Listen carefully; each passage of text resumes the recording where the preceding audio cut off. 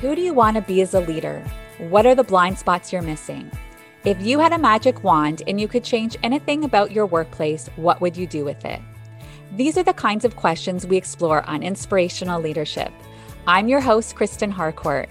I'm a keynote speaker, emotional intelligence coach, and leadership trainer who partners with executives and emerging leaders who want to achieve extraordinary results for themselves and their organizations. You're in the right place if you're ready to cultivate the self-awareness to be the leader you were born to be. Let's go on this journey together.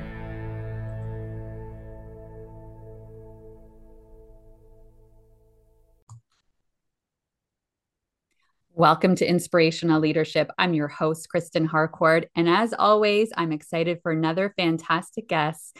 Today, we are going to be speaking with Nicholas Babington, who is a world-renowned futurist speaker and foresight thought leader that mentors leaders to create more connected, curious, and creative teams that embrace futures designed to drive more profit and explosive growth. He spent 30 plus years working with leadership at over 300 leading organizations at the front line of foresight, strategy, and disruption, including NASA, United Nations, Google, Microsoft, Intel, WM, United Way, Bayer, Bank of Canada, Rolls-Royce, Procter & Gamble, IDEO, UK Home Office, and many more. And his new book is Facing Our Futures: How Foresight, Futures, Design, and Strategies Create Prosperity and Growth. Welcome to the show, Nick. Thanks so much. It's fantastic to be here.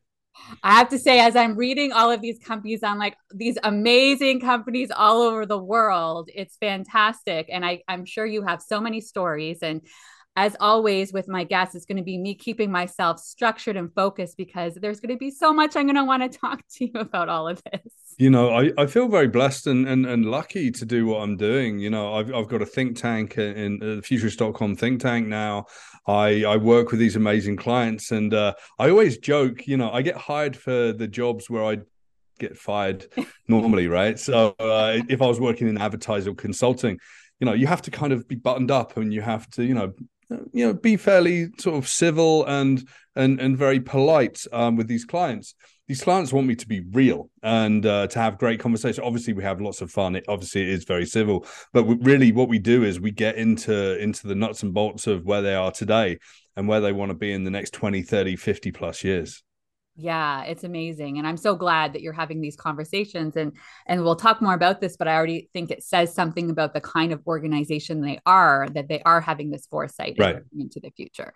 Yeah, 100%. I mean, it's interesting. There's been some studies that have come out in the past few years that have shown that the companies that have got vigilance, that have got future preparedness built into their organizations, they're actually, they're driving like 33% more profit and 200% more growth than people that aren't, right? And I always say that everyone's got a role to play in creating our futures.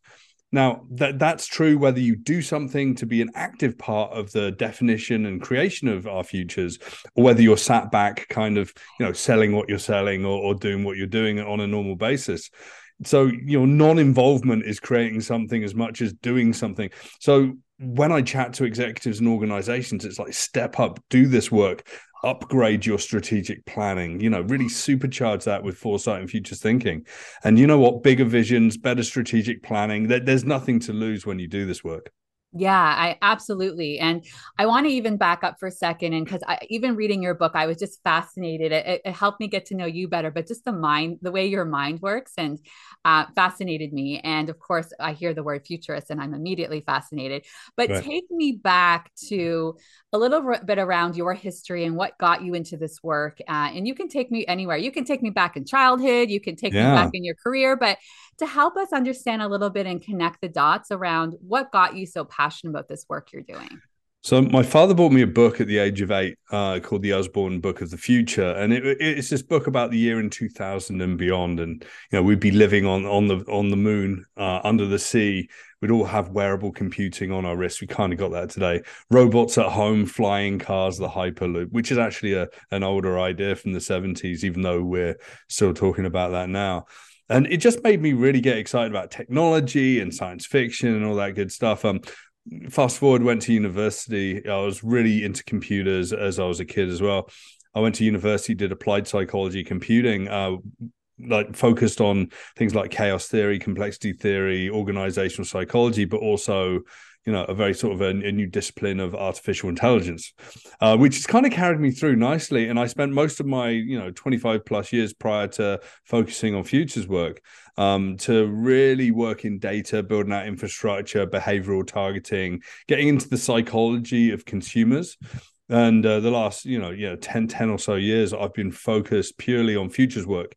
And what's interesting, the clients that you listed off and lots of others, they come to me and they say, hey, we see what you're doing and it's interesting to us. Can you help us sort of open our minds in a way, become more curious? And, I've got clients I've been working with for several years at this point, continually advising projects, doing keynotes, doing some speculative fiction, design fiction work.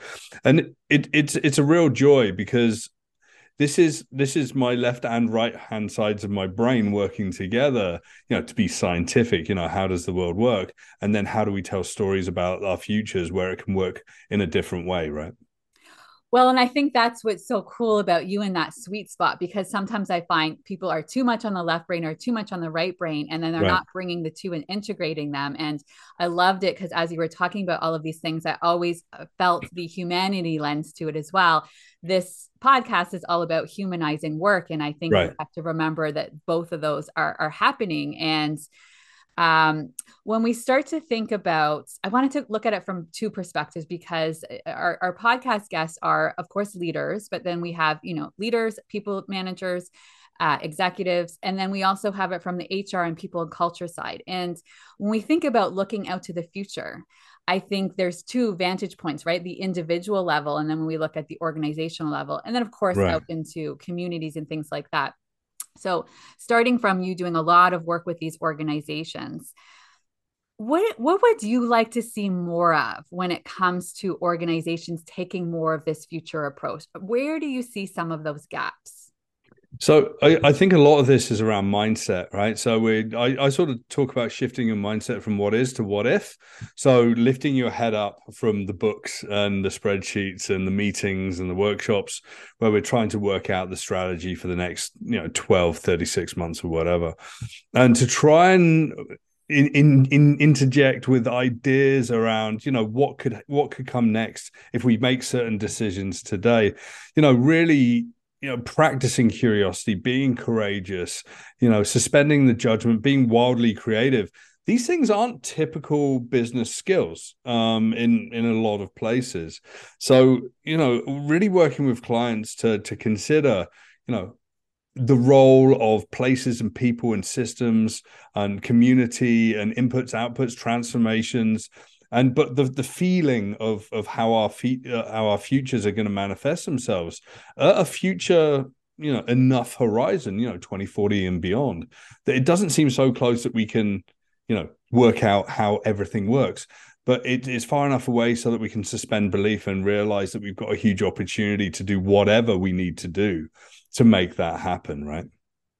Yeah. And so I love that. And then when you think about the individual level, and you started to get into this, of course, when you're talking about mindset, because you were talking in the book two different things around beliefs as well. And, the human aspect around, there's positives. And then, as humans, how we can sometimes get in our own way as well.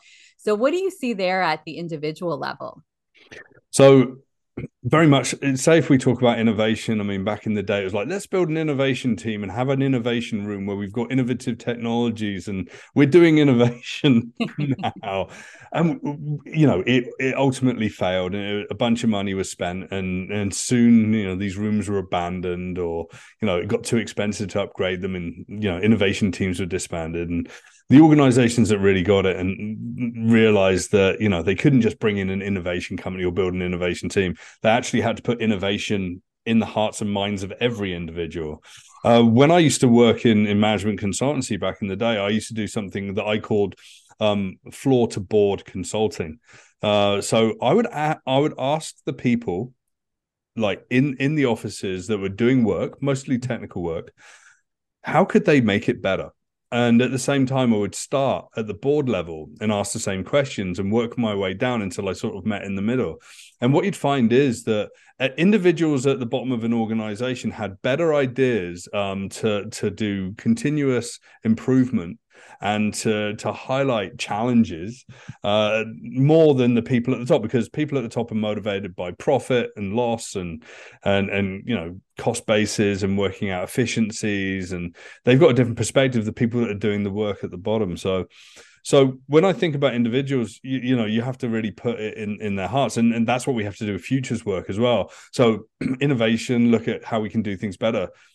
Futures thinking and exploration. It's like, what have you seen today that makes you think that, we're going to be doing something different in 20 years? It's not that we have to do something today that's different, but we have to entertain the idea that things are going to be different, that our vision as a company is going to be challenged maybe, or it can be augmented by these things as well.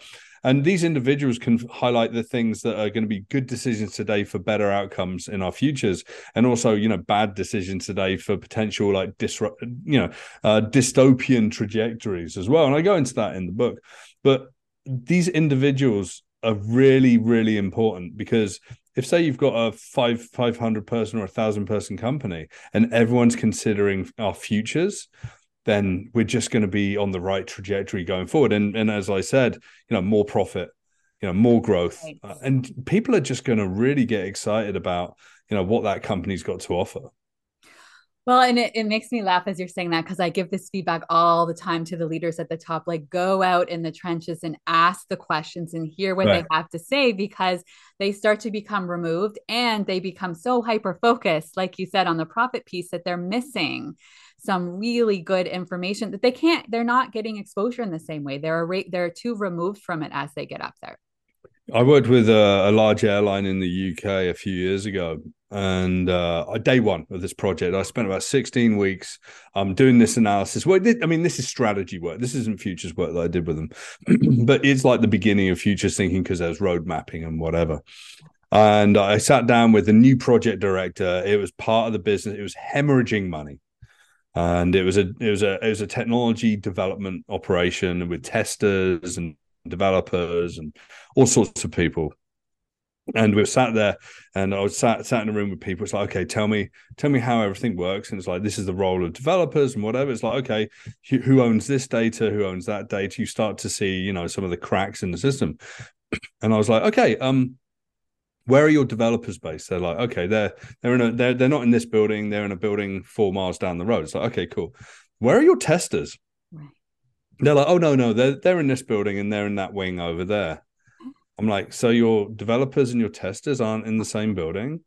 I said, one of your problems is you've got multiple rounds of development test. It's breaking. You're hemorrhaging money. And I was like, can we just put them in the same room? and it was like a light bulb moment. And because I was working with this fantastic guy called Alistair, and he was like, yeah. And we fixed half of their problems in about 2 weeks.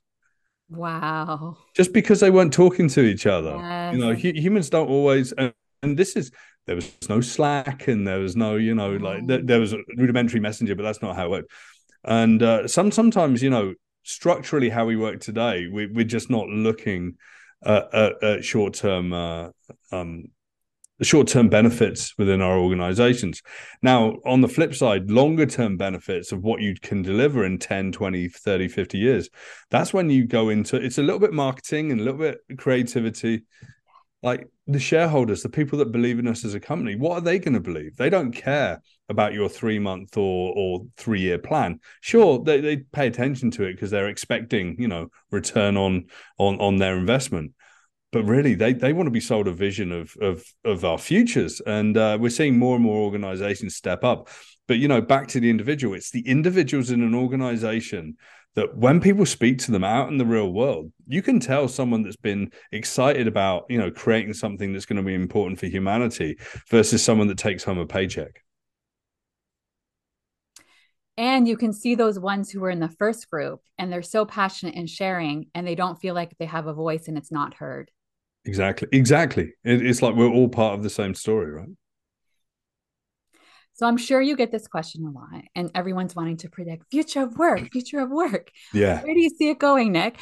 And I know, of course, but you're in this place and you're working with a lot of different organizations. So when you Yeah. start to see where you see the future of work going, what comes up for you?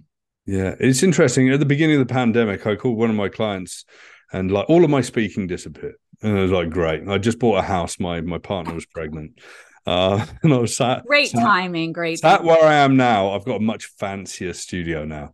And and I was like, what am I going to do? And I reached out, and some of the early work I did in the pandemic was to look at, future of work, what was going to happen, likely trajectories, and then some sort of societal tensions as well. A lot of people in future of work are thinking, hey, what technologies do we need, and how can we, support people, whatever. But really, there were some fundamentals around, there was already a challenge with people feeling isolated and alone, even if they're in an organization. There was already a challenge with collaboration and teamwork and whatever. So we've got these cultural artifacts that have come after the pandemic and still live with us around, hybridized work, new platforms where we can collaborate, but also autonomy and trust. And whereas like the autonomy and trust hadn't been things that had been really considered at a deep level, but also, support for mental health challenges, or, spending a decent amount of money on a chair for your person when they're sat at their desk at home, some of these basics. So it's interesting. The future work, some people be like the metaverse and this platform, virtual gatherings. And it's, technologies come and go and moments pass, and it comes back down to, what do we need to do to work together? How can we be respectful of each other's space? In terms of dragging someone through like 8 Zoom meetings in a day is going to just kill their brain. There's studies that have shown like how stressed your brain gets without a break. How can you sort of balance things out? The future of work is very much like it always used to be, but we've now got this added problem of people are isolated, and some people like that, but we still have to take care of everyone in a much different way. And I work with some very large companies, and they put in like policies around, people that were living at home on their own, and what they needed in support was different. How you can actually create, togetherness, how you can create trust. I think trust has been wildly under considered with regards to the future of work. And also, knowing what we're doing, productivity is kind of a misnomer. It's like, it's made us more productive. It's like we just seemingly productive because we're just doing more and more hours. We don't know when it's work time and when it's home time, because home and work are in the same place, right? So I am excited about new ways of working. Mm-hmm. And I'm excited about things like 3-2 rhythm. So like three days in the office and 2 days at home. 3 days in the office to be collaborative and to design and be strategic, to do futures work potentially, and 2 days at home to do, writing up and doing, sort of the graft that you can do on your own. That's where it gets really interesting to me, right? Yeah, it's been so interesting. I talk a lot about the pandemic, how there's a silver lining, right? There are things where I can't tell you how many organizations I would talk to before. No, people can't work from home. I don't trust them. They're going to do laundry and errands all day. The list would go on, which immediately I would go to, okay, so lack of trust. Like, listen, they could be scrolling on Facebook when they're at work. Doesn't mean that they're doing work. That's Right? right. So it was so interesting when that started to be dismissed, and recognizing that that's not actually true. I think what you're saying around the mental health piece is incredibly important, because those lines have been blurred. I talk all the time about the boundaries piece, because what happens is we've got lots of challenges with burnout, because people are, not only do they on their own are feeling like they need to be available all the time, but there is expectations from the organization constantly being available. And to speak to what you're saying in terms of creativity and innovation, burnt out people they're not going to have the resources available to be tapping into innovation and creativity. And so I see so many, and that's what I loved about your book too, because when you start to look in the futures, I think sometimes people, I was talking to a client the other day, and they're like, I don't even want to think about the future or my kids, and because it's done for them, like it's all bad, it's doom and gloom. I'm like, really? Like, I see it so differently. And it doesn't mean that as an optimist, I'm not being a realist. Of course, we Right. can't But I loved that you were approaching it like there's lots of great things and possibilities that are here as well, and Yeah. opportunities to make some very profound changes as well. When I chat to clients, I'm always asked, can you do a motivational keynote, positive future? It's like, sure. I'm a realist as well, so we have to frame it. We have to frame our opportunity, and we're I generally start keynotes by saying, we're 300 years into an industrial revolution and we're on life support, and that generally wakes the room up, and it's like, what's going on? It's like we're constantly upgrading the systems around me, working out how to keep the lights on, how water, energy, food, and waste, and all of these things before we even get to work. But I also remind them that futurists can help you frame opportunities in a completely different way. And that ultimately, futurists are hope engineers. And that sort of resonates with people. Yeah. And they start realizing that, you have to have a hope that things are going to get better.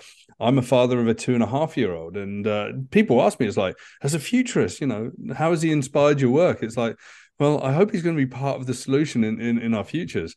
He's also like the person that I need to look out for, because in 50 years time, and when he's 52, very similar age to I am now, I'm going to be gone, and he's going to be left with a planet that's going to be either thriving or desperately trying to survive, right? So it sort of frames things and adds an urgency. I tend to also lean into some like some indigenous thinking as well. The Iroquois had this idea, the seventh generation thinking. What you do today resonates through, the next 500 plus years. So choose wisely, right? So I sort of remind clients about that. And when we talk about sustainability beyond ESG and the games that are played around that, we really have to think about, way beyond our lifetimes and even beyond the lifetimes of our children, how we can create a better world today that's going to still be here in hundreds of years' time. Yeah, and that reminds me when it comes to like future consciousness, and then when you were talking about when you were speaking with organizations in terms of making moral, ethical, conscious decisions. There's going to be leaders that are listening to this right now, and it's an opportunity for them to take a step back and make more sustainable decisions. I Yeah. mean, what I hear you saying, and it's so aligned with what I say in terms of, create a people first organization, and then it does lead. Always the stats always show that when you're doing people first, that it does result in profit. And I think sometimes people misinterpret people first meaning that, oh, we're kind and empathetic and there's no structure and there's no accountability. Absolutely not. That's not what being people first is. Mm. But it's a lens and how you're approaching your decisions. And so I'm curious from your end when it comes to making sustainable decisions as an organization and making sure that moral compass and ethical compass is involved in, what does that look like? That's a really, that's one of the biggest challenges. I mean, we've got a world of regulation. I mean, I've got a partner that works in the corporate world and also not for profit, and she says people will be motivated when regulations are thrust in front of you, and you have to work within those boundaries, and that's some of the problem with how we think about sustainability. We're doing pretty good in terms of climate change. It's like, okay, we could do something about climate change, great, but we don't think about novel entities, so the amount of plastic and waste that's going into the world. We don't think about the sort of the end of elements of biodiversity, extinction of certain plants and animals, and so what we have to do, we have to really broaden our scope of understanding our impact in the world, and actually step up with a true responsibility. One of the biggest and most heinous things I think spoken about right now is net zero. It just means that you've got a balance sheet of pollution out and credits in, and it's like so counterproductive to what we're trying to do, right? I'm also trying to work with a number of fossil fuel companies to say, okay, once your business is over, what are you going to do, right? And it's a very tough conversation to have. Yeah. Yeah. Excuse me, sorry. Yeah. Yeah, Yeah. so it's a really tough conversation to have, and that's the sharp end of the work. Futurism is activism as well. Mm-hmm. Mm-hmm. And how do you create? Because as you're talking about that, it's reminding me, I do a lot of conversations on this podcast around DEI and belonging work. And it's the same thing around creating safety and psychological safety to have the important, difficult conversations. What do you think helps to create that so there's a space so you can have those difficult conversations and take action, right? Not just stay in this, well, it's a nice to have and we'd like to do that, but we Right. can't because all of that. The trouble is those people are tolerated that sort of, well, excuse, because they live in homogenous environments where there's kind of a bunch of people that are exactly like themselves, and everyone's like, yeah, yes, Greg, yeah, totally, harumph, whatever. You have to have a lot of different kinds of people at the table. We talk about design thinking, diversity in the room, and a whole bunch of different perspectives. I was at a conference a few years ago, and I was moderating a panel on innovation. It was going really well, and I was talking about the importance of exactly this level of diversity of age and different kinds of people in the room. And I looked out to 350 people, and I said, okay, how many people invite the elders from their community? So people that have retired, that are incredibly wise and have lived there, been there, seen that, got a different perspective, probably incredibly honest, at the table for design meetings, board meetings, consultations. One person put a hand up at the front. I was like, okay.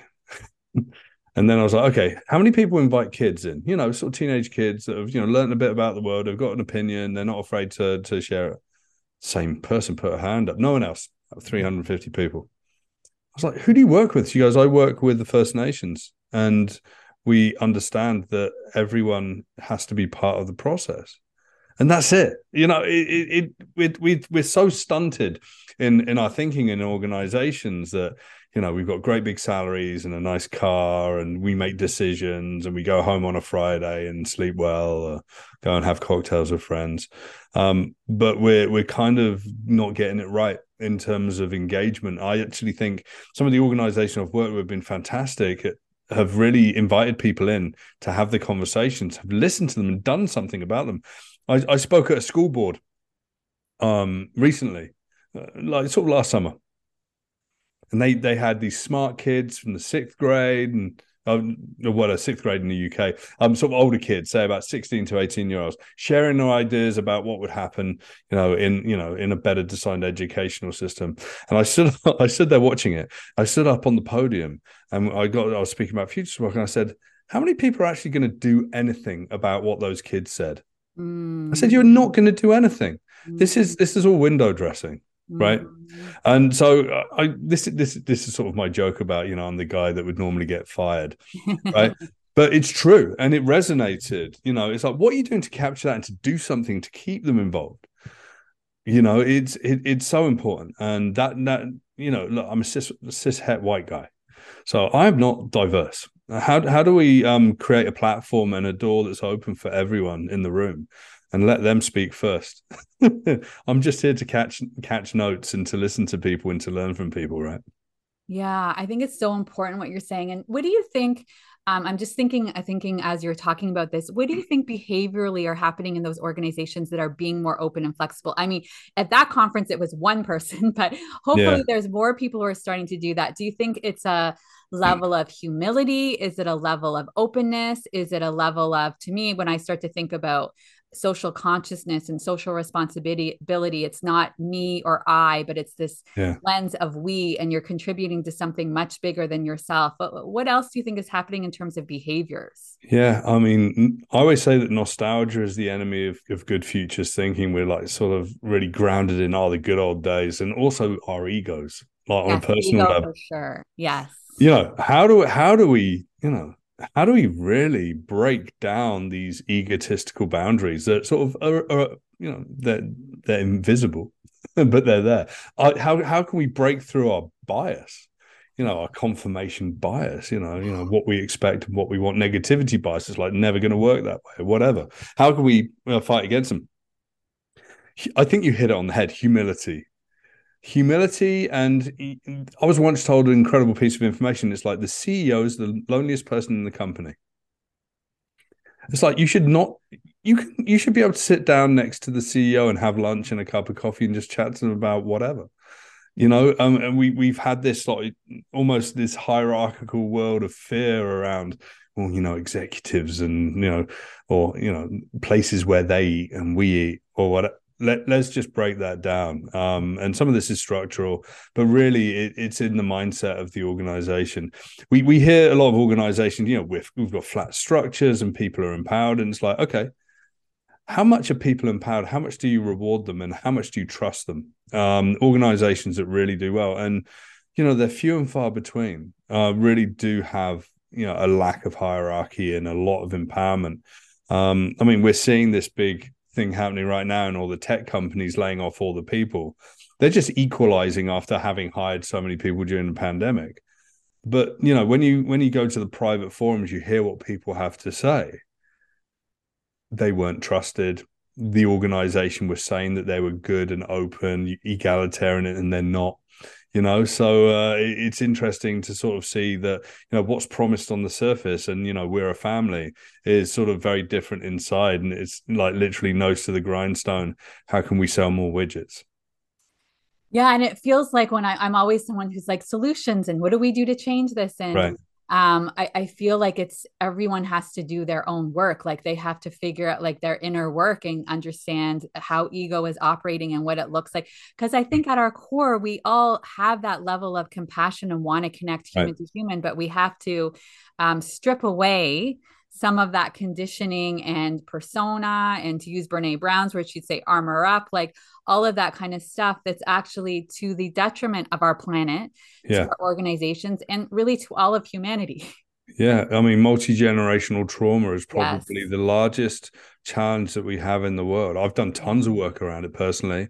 Yeah. I'm part of a group that we support each other. We work with each other. I've got a life coach and a business coach that we still work on that part more than anything else, right? Rather than a business plan, we Yeah. work on, those subconscious memories from when I was a kid and the challenges that I've got today, right? Yeah. Limiting beliefs and otherwise. And that's really, really important. I would love to see more organizations actively addressing mental health challenges. Again, back to the beginning of the pandemic, that was one of the big outcomes from this futures work that I did with this one client. 166, 180,000 employees worldwide, and it was like, you know what? Everything's going to stem from the mental wellness of that individual being able to perform their duties, right?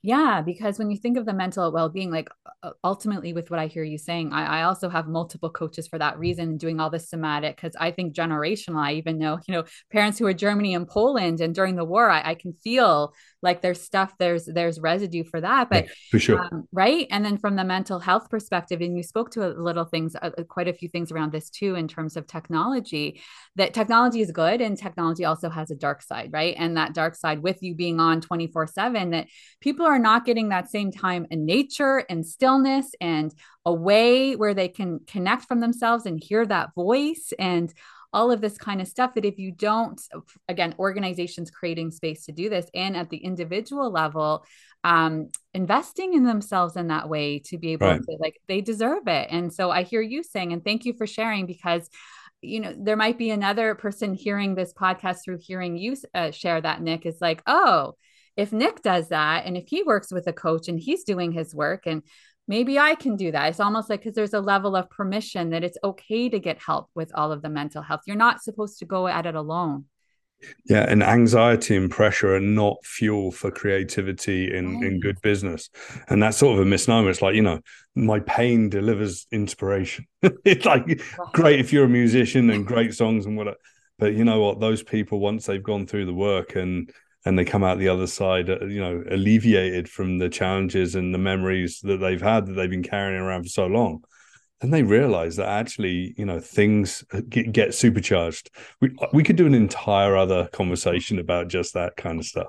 Yeah, yeah, you're right. I'm just even thinking of some of those singers who said they stopped drinking alcohol and they actually got access to so much creativity, and they thought Right. they needed to get it from there. And it's actually like, no, when they were taking care of themselves, they were able to tap into a whole other part of themselves. Exactly right. Yeah. I knew that we would have so much to talk about, but as we start to wrap up, Nicholas, I'd love to give you an opportunity to share whatever is showing up for you in terms of final thoughts.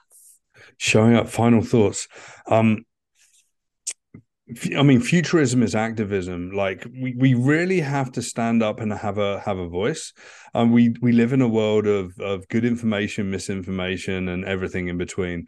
We live in a world where there are difficult people to deal with, and we should listen to them. We don't need to bargain with them. Listen to them, like take it on board, work out the tensions, and then just ask them if they're okay.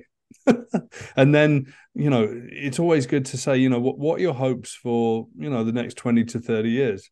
Because it's interesting. Once you start pushing out those horizons, people start to really suspend their current beliefs, and they try and work out, what they want to be. They almost regress a little bit. And I think, that's a nice little final thought. Be an activist, listen to people, and maybe change their mind a little bit through their own consideration of our futures. Such good advice. Where can people learn more about you? And of course, your book that has just launched. Yeah. So Facing Our Futures, you can look for that in all of the good bookstores, independent bookstores first, obviously. You can find that online in most places. So do go and check that out. I'd love for you to read it. You can go to nicholasbabington.com. You can go to futurist.com, which is where me and the think tank that I work with are. Lots of articles, lots of videos, lots of good stuff to see. I'm all over the internet, so YouTube and Twitter, a little bit less so on Twitter these days. I'm very active on LinkedIn. Follow me on LinkedIn, get involved in the conversations. There's a lovely little community brewing there. Nice. Nick, thank you so much for being here today. Thank you. Thanks. I've really enjoyed the conversation. Me too. And I will have all additional information on Nick in the show notes. He would love to hear from you. As always, I love to hear from you too. Reach out on LinkedIn or all of the socials and follow us on Inspirational Leadership on the website, KristenHarcourt.com. And wherever you are in the world, I'm saying good morning, good afternoon, good evening, sending tons of love. Bye-bye. Please remember that meaningful change requires space and grace. Practice self-compassion and become the ripple. As you transform yourself, you transform your workplace and the people around you.